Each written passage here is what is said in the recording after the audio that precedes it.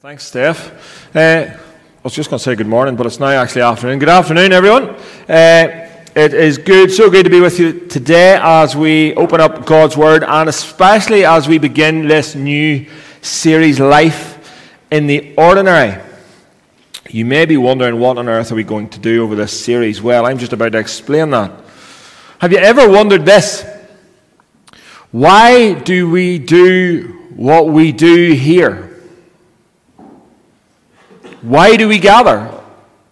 Why are you here? It's just, why are you here? No, what? No, seriously. No, why do we do what we do? Why do we gather on Sundays? But not only that, why do we do the things that we do when we gather? Have you ever asked that question? I hope you have. Or you're all just like them wee minion jobs that just come and do what you do and don't ask any questions. Why do we do what we do? Why do we pray? Why do we sing? Why do we read the Word of God and hear it preached? Why do we do communion? And why do we do baptisms? Well, this series is hopefully going to explain why we do those things. The reason we do them is because God has given us these things to do as we gather, and they are what's known by theologians as this: the ordinary means of grace. The ordinary means of grace. And this idea of means of grace answers this question. And this is really important for us. Really important for us. If you're in here today and you're a follower of Christ, this is important. This idea of means of grace answers the question: how do I, as a believer, access the grace of God for my many, many needs? Where do I go? What do I do? How do I connect with the real help He gives to sinners who are suffering?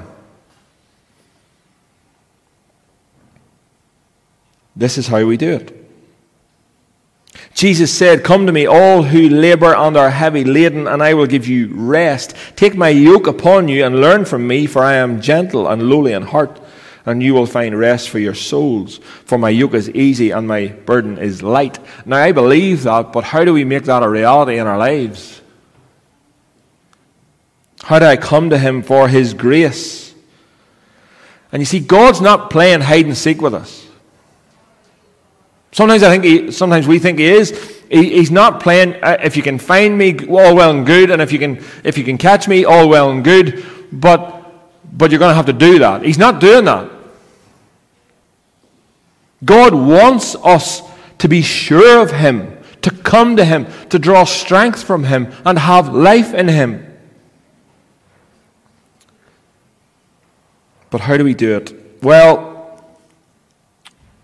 God has given us means and ways of doing just that.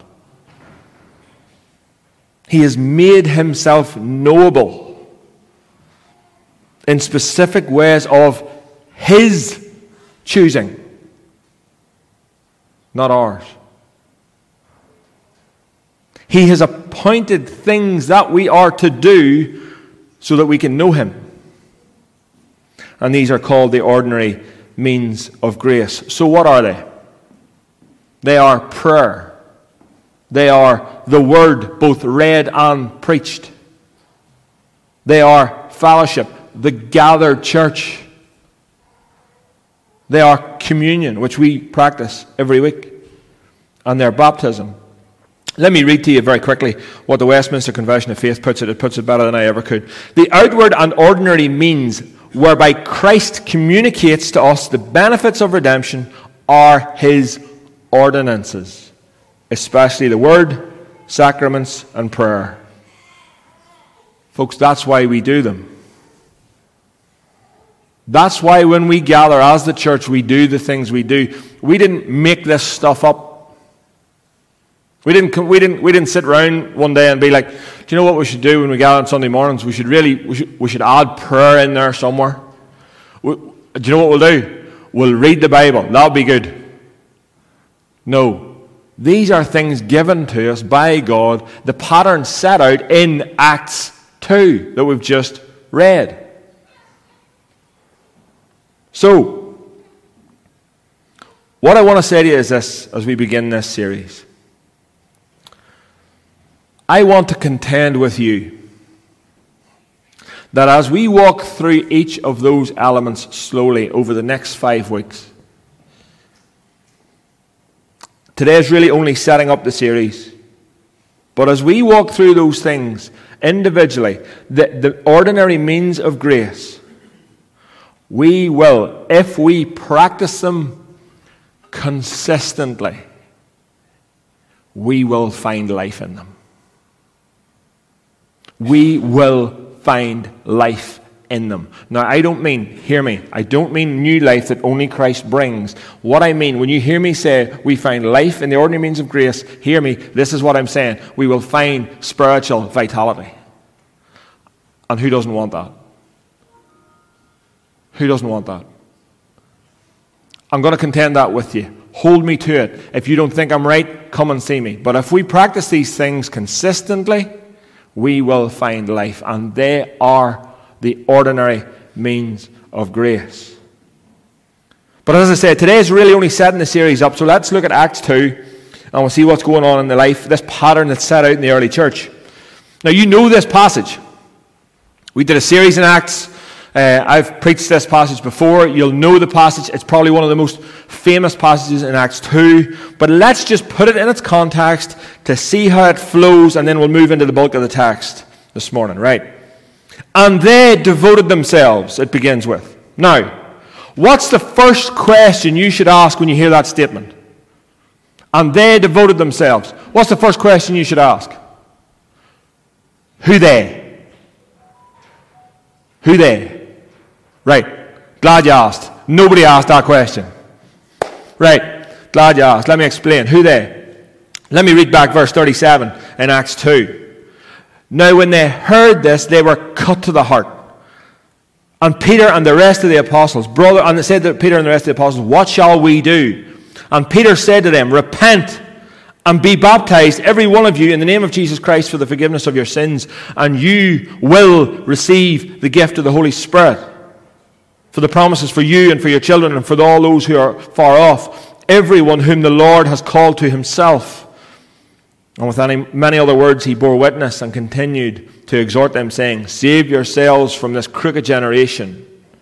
So those who received his word were baptized. And there were added that day about 3,000 souls. That's who they be. That's who they be. 3,000 new Christians. Do you notice something about Peter's sermon there, by the way? It's not so much seeker sensitive. It's not so much the whole, the friendship evangelism model. Did you see? Do you see the sermon and see what he preaches? Repent and be baptized. Earlier on in the chapter, if you go back to earlier on in chapter 2, you'll see he says things like, this Jesus who you crucified. It's not seeker sensitive. It's not like, I'll befriend these people and then we'll get to share the gospel. No, it's like, repent. Come to Jesus. 3,000 people are added to the church. 3,000 people coming to Jesus for forgiveness. That's who they be. Now, whatever comes next in the pattern of the early church, I think we should look at it and go, that's what we should do.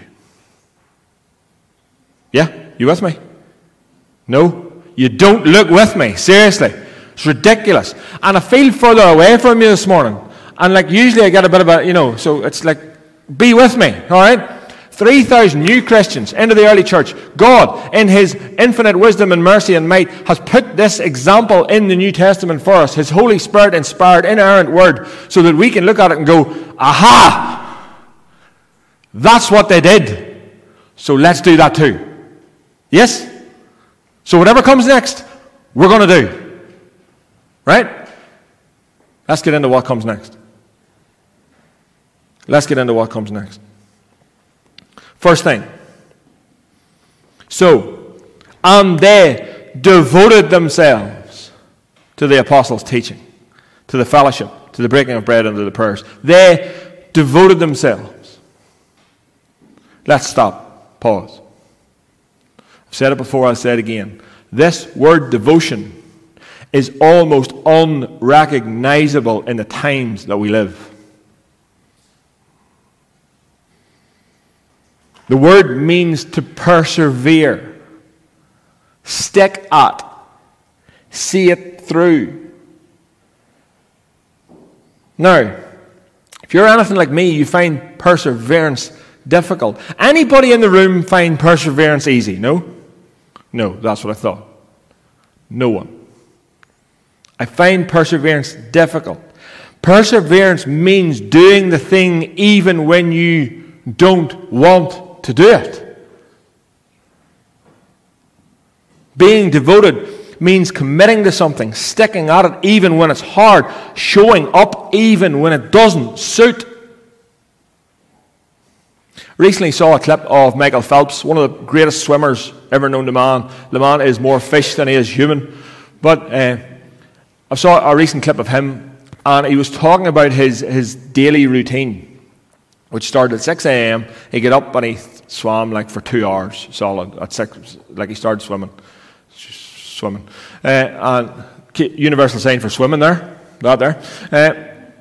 6 a.m., swam for 2 hours, got out of the pool, lifted weights for an hour, ate breakfast then, went back into the pool, blah, blah, blah. This was every day of his life. And what Michael Phelps said about what separates the greats from everyone else is this: doing it even when you don't want to. Doing it even when you don't want to. They were devoted. They did it even when they didn't want to. That is a message that you and I need to hear, folks. It's a message that I need to hear. Doing things even when we don't want to. Being devoted. Being consistent.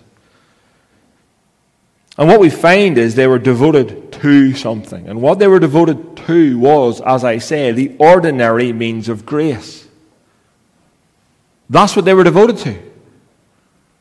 It's not like the flow of the passage doesn't make it difficult for us. It's very simple. They were devoted to the thing, and these are the things that we're going to walk through for the next 3 or 4 weeks. So I don't want to get into them too deeply today. But let's just break them down. They were devoted, committed to, consistent with, sticking at the apostles' teaching. What does that mean? Well, that means that they were devoted to Scripture. These 3,000 new Christians, new believers, were devoted to what the apostles were saying. So what were the apostles saying? The apostles were saying everything that they knew about the Old Testament pointing towards Jesus. That's what they would have been teaching them. They would have been teaching them the Psalms. They would have been teaching them the prophets. They would have been teaching them further back, even in the creation narrative. They would have been teaching how all of it pointed towards Jesus. And they would have been teaching them what they knew of Jesus himself. They were devoted to the Word. Didn't move from it, didn't veer from it. That's what they were devoted to. They listened to it at every opportunity they had. As a church, we must be the same. Folks, God has given us, He has revealed Himself to us through His Word. It's what we call part of special revelation. God has revealed Himself to us. And one important thing to note here, I've said this before, I'll say it again. These new believers who were empowered, who had received the gift of the Holy Spirit, this empowerment, this filling with the Holy Spirit didn't lead them away from the Word, but led them to the Word. Didn't lead them away from it, led them to it. Paul writes, we see this throughout the New Testament, the importance of the Word. Paul writes instruction to Timothy in 2 Timothy. Now, again, the Apostle Paul writing instructions to a young pastor it's important that we listen to it. What does he say? He says this: preach the word. Preach the word. That means expound the scriptures. And you might think it's a relatively obvious point to make, that we as a church may be devoted to the teaching of Scripture, but it's not, and it can never be taken for granted. It's a priority then, and it's a priority now. They were devoted to the apostles' teaching. Devoted, sticking to, consistent with, turning up even when they don't want to. They were devoted to one another. They were devoted to fellowship. That word fellowship, as I've explained before, is often a confused word. It is taken sometimes for simply what we'll do after this. Like, what we'll do after this is we'll eat together. And sometimes that word is confused, and people just think it's just that. It's just eating together. It's not. Holy Spirit fellowship is just exactly that. It can only be brought about by those who are bought with the blood of Christ, who are united in the Spirit of Christ. That's fellowship. God has called a people to himself, and not a people called to be in community with one another. And folks, being in that community takes devotion, takes consistency, takes effort. Takes effort to be here. You maybe noticed over the last couple of weeks, I think I did 2 weeks ago when I got up to do the announcement thing, I said thank you for being here. Because it takes effort. It takes effort to be here. It takes effort for you to get out in the morning. It takes effort to gather week by week. But we have to make it a priority. We have to be devoted to it. Listen to these words from Hebrews. Let us consider how to stir one another up to love and to good works, not neglecting to meet together as is the habit of some, but encouraging one another all the more as you see the day drawing near. You see what the writer of the Hebrews is saying: let us consider to stir one another up to good works.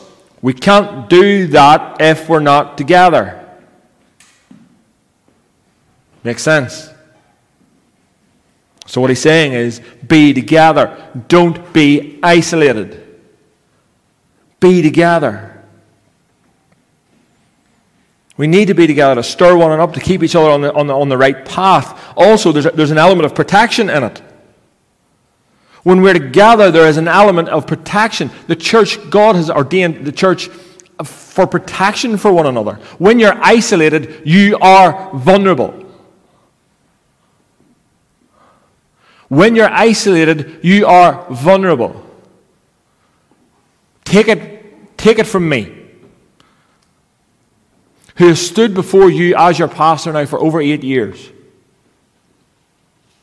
We see it as leadership, time and time and time again.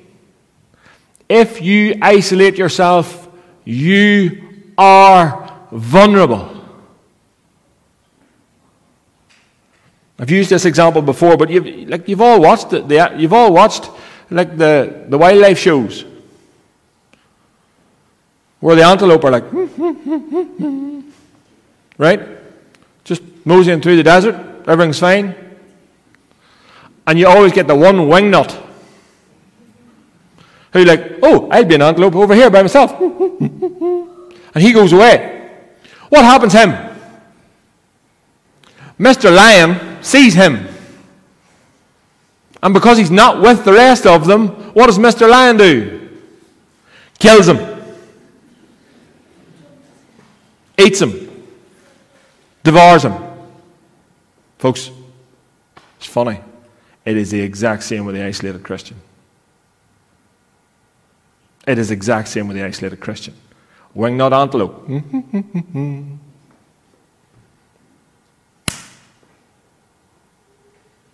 The devil's not playing games. As soon as you're isolated, he comes after you. fellowship. They were devoted to being with one another. They were devoted to the breaking of bread. Don't want to get into that too much now because that's going to be one of the major ones we're going to look at. And they were devoted to prayer. It seems self-explanatory, but they were devoted to prayer because they believed in the power of prayer. They believed that through them God has ordained this means that if they pray, God does stuff. Funny enough, that's the way He has made it to work. They were devoted to it. Prayer is the ultimate statement that we are not in control and He is. I love John Piper's quote on social media. He says this. Let me ask you a question before I give you the quote. Could I say that I'm devoted to prayer? Now I'll give you the quote. Piper says this. One of the greatest uses of Twitter and Facebook, you could add Instagram in there, you could add TikTok in there, you could add whatever you want in there, will prove that on the last day, prayerlessness was not for lack of time.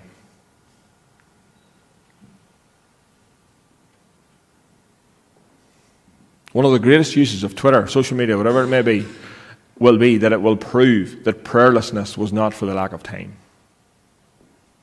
Are we devoted to prayer? Right. So, you look at those things, you look at these 3,000 brand new believers, and you think, right, okay, they're devoted, they're sticking at it, they're persevering. What are they persevering to? The apostles' teaching, to fellowship, to the breaking of bread and the prayers. Right, okay, brilliant. Let's do that. Let's do that. You with me? Yeah? Are you? No, seriously, I'm asking you. Are you with me on that, yeah? Because it's the Bible. It's not me. Yeah? We're all together.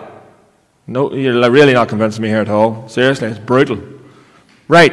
We're saying we're going to, like, these things, right? Let's do these things. Now, why do I believe and contend with you that if we commit to doing these things consistently, that we will find life in them? Why do I contend that? Because we're told in this very passage what it produced. Look at the flow of the passage. Peter preaches. 3,000 people added to the church. 3,000 people get saved. What do? They devote themselves to these things. What happens next? Look with me. And all who believed were together, and they had all things in common, and they were selling their possessions and belonging and distributing to the proceeds to all who had need. And day by day, attending the temple together and breaking bread in their homes, they received food with glad and generous hearts, praising God and having favor with all the people. And the Lord added to their number day by day those who were being saved. If that's not life, I don't know what is.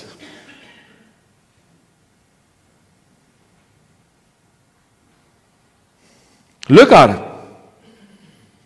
You might think I'm making a big claim here when I say that we'll get spiritual vitality in these things, but look at that. What did it produce? What did this life, this consistent being devoted to these things produce? Well, one, it produced awe. They saw the supernatural on a regular basis. Right? This may be waking you up. Does anyone want to or desire to see miracles happen? No. Right, we're closing it up. Does anybody? Do you want to see the supernatural happen in our day? I do. I want to see people healed. I want to see people provided for in supernatural ways. I want that. I'm all in. I want that. We should be all in on that as a church. We should be. I want to see that. I want that to be a part of our church life. And I can only speak for myself here. But maybe the reason I'm not seeing the supernatural on a regular basis is because I'm not devoted to the simple, ordinary means of grace that God has given me to be.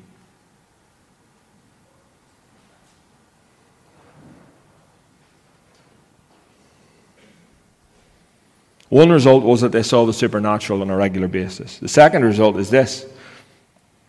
You'll know this phrase. It produced radical generosity. And it wasn't just on their website. They didn't have a website. Just so. All right, Carly, they didn't have a website. Just saying. It was real, radical generosity. Let me read this verse and let it sit. Verse 45. And they, who they? Who they? Who they be? The 3,000. And they were selling their possessions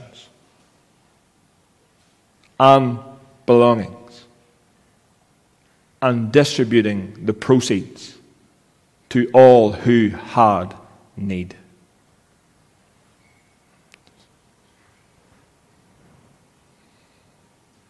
Just going to let that sit. And then I'm going to slide in with some help. Because that thing you're feeling right now, when I've read that verse, that's Scripture. That's in the Bible. That was the pattern of what they did. They sold their possessions, their belongings, and gave it to those who had need. Right? Let me slide in with some help for you. One of my favorite verses. No, not one of. My favorite verse in the entirety of Scripture is Romans chapter 8, verse 1. For there is no condemnation for those who are in Christ Jesus, right? So, when you hear that verse and you look at your life, the purpose is not that you feel condemned. Because guess what? There is no condemnation for those who are in Christ. But do you see that sick feeling that you have in your stomach? That's called conviction.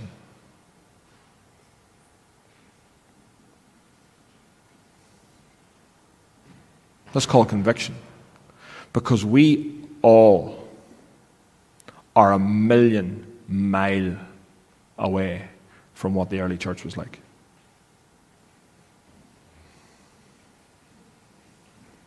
Condemnation and conviction are two very different things. Let me say that. You're not feeling condemnation right now because there is none for those who are in Christ Jesus, but you may well be feeling conviction. It produced the miraculous and it produced radical generosity. That's what we see. What else? It produced worship. Verse 47, praising God. This is going to blow your mind. This is going to blow your mind. They worshipped because they had been saved from an eternity in hell. Mind blowing, isn't it?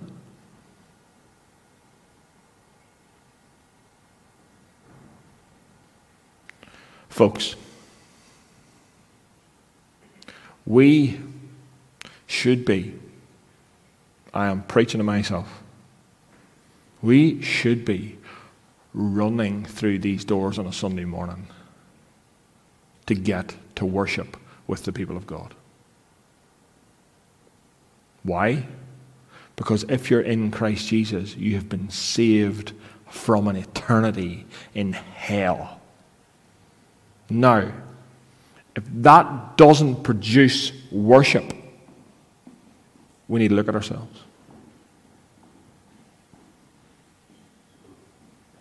We need to look at ourselves. Doesn't mean we're all look at me.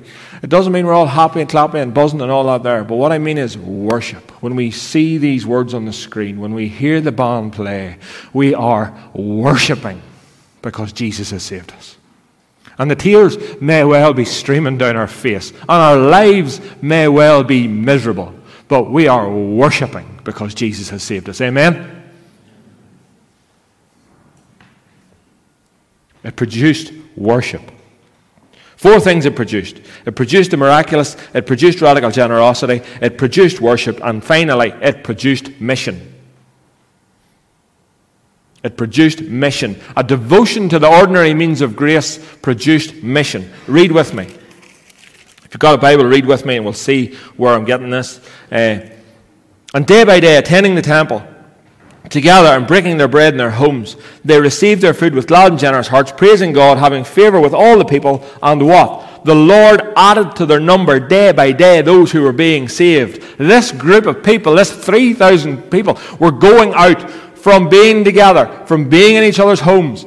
They were going out into the world and they were telling people about Jesus. And guess what happens when that happens? People come to Jesus and they get into the church, and the Lord added to their number those who were being saved. Right. I'm seriously quitting.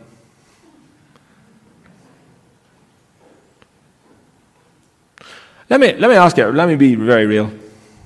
This is going rogue at 12:30. People are getting worried, right? Let me ask you, do you want the church to grow?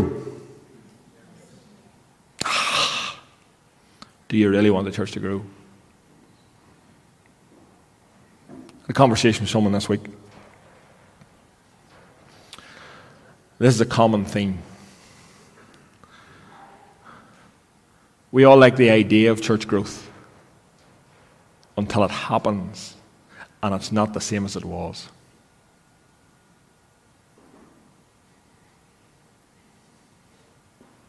We like all these new people coming in.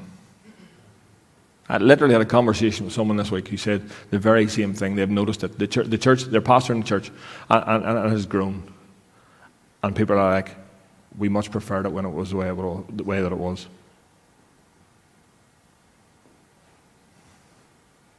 I remember being in here one day, and someone made a comment. It was a joke. I know it was a joke. And it was a joke from this person.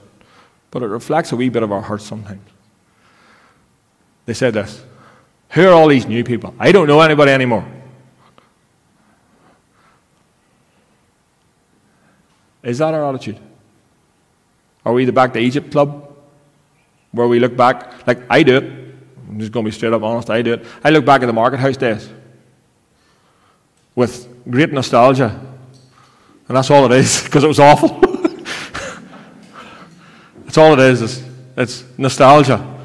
It's like romanticism. It's like looking back at the end being, oh, how great it was. Still rubbish. No. Do we want the church to grow? I pray that we do. Because the church growing means people coming to Jesus. And that's our mission. That's our mission. People meeting Jesus. Never, ever, ever let us forget that, folks. Never let us take our eye off the ball. And as we start this series and as we start a new, term time, whatever it's called, first week September, whatever it is, let's not take our eye off the ball. That our mission is to go out there and see people coming to Jesus for forgiveness and eternal life. Yes? We gather here, we do the things that we do, we get fired up, we get pumped, and then we go. And we tell people about King Jesus.